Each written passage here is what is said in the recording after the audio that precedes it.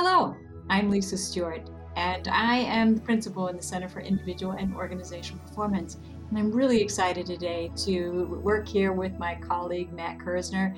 He's a director in the center, and we are launching the PSYOP HR series. We're delighted with this because we know that there's a real need and we can answer your questions. So, Matt, thanks for joining me. And I know that really you're the star of this show, not me. So, I've got a lot of questions for you. Thanks, Lisa. Thank you. Sure, sure. Can you start out by telling us a little bit about what are these HR services, right? Like, what do we mean when we talk about the fact that we provide HR services? Yeah, so we provide opportunities for small, medium, and even large size companies with all their possible needs, right? Like strategic planning, giving some advice and counsel. We can help them diagnose and prescribe problems that they might be having with their human capital. We absolutely help with talent management, with the methodology of bringing in a C suite executive that might be or needs to be the right cultural fit for the company.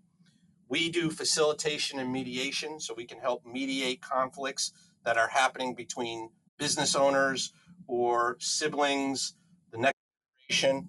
Or we might simply have to facilitate meetings, put some agendas together, help with transparent communication to make sure that the communication is flowing. And the last piece is we help with workforce analytics, helping look at technology to get the right human resource information or data so leadership can make solid decisions on a very timely basis.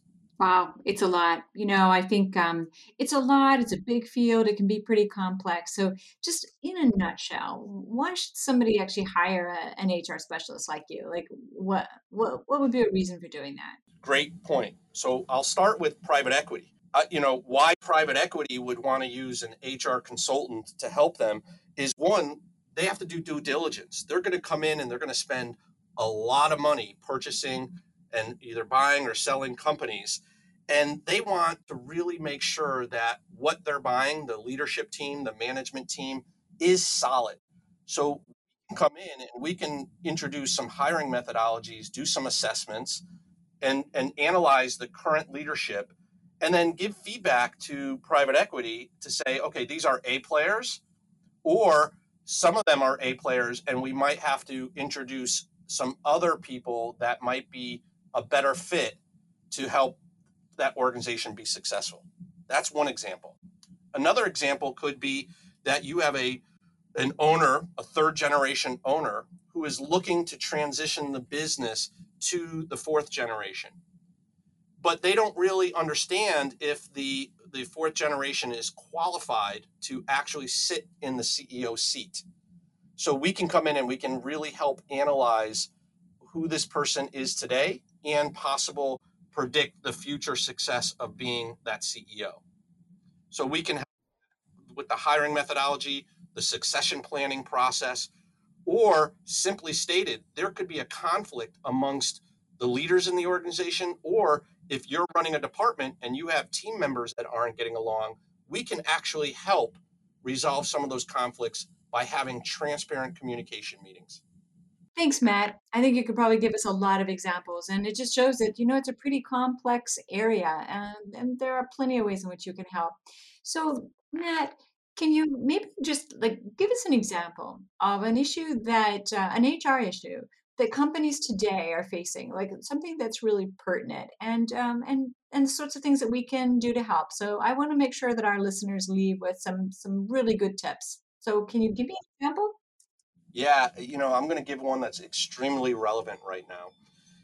Think about all of what's going on with COVID today.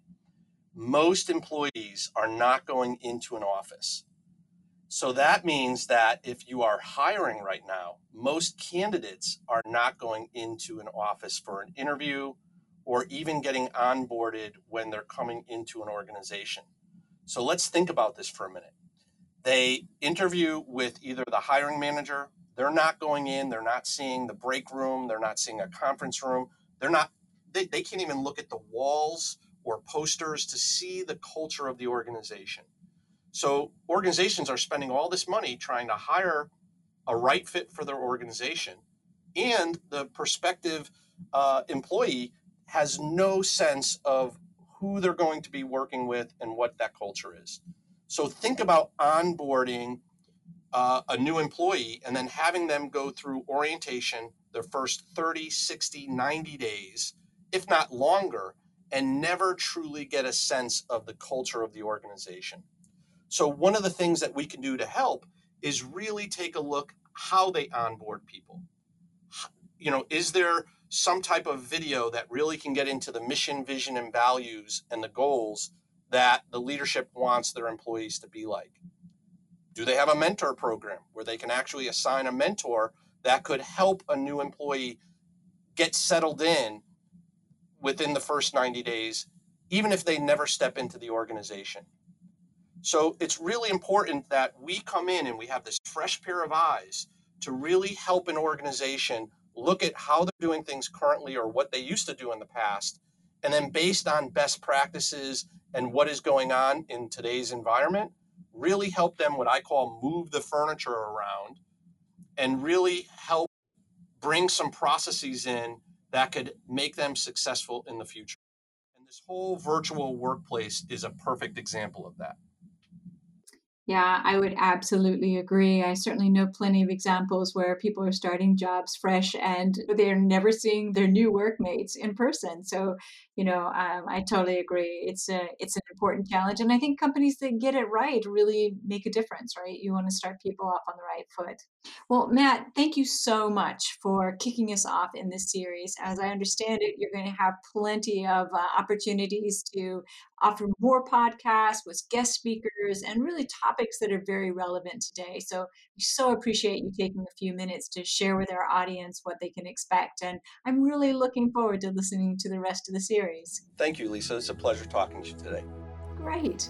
Well, if you'd like to have some more information, we have plenty of it on our website. Please visit eisneramper.com/CIOP, CIOP.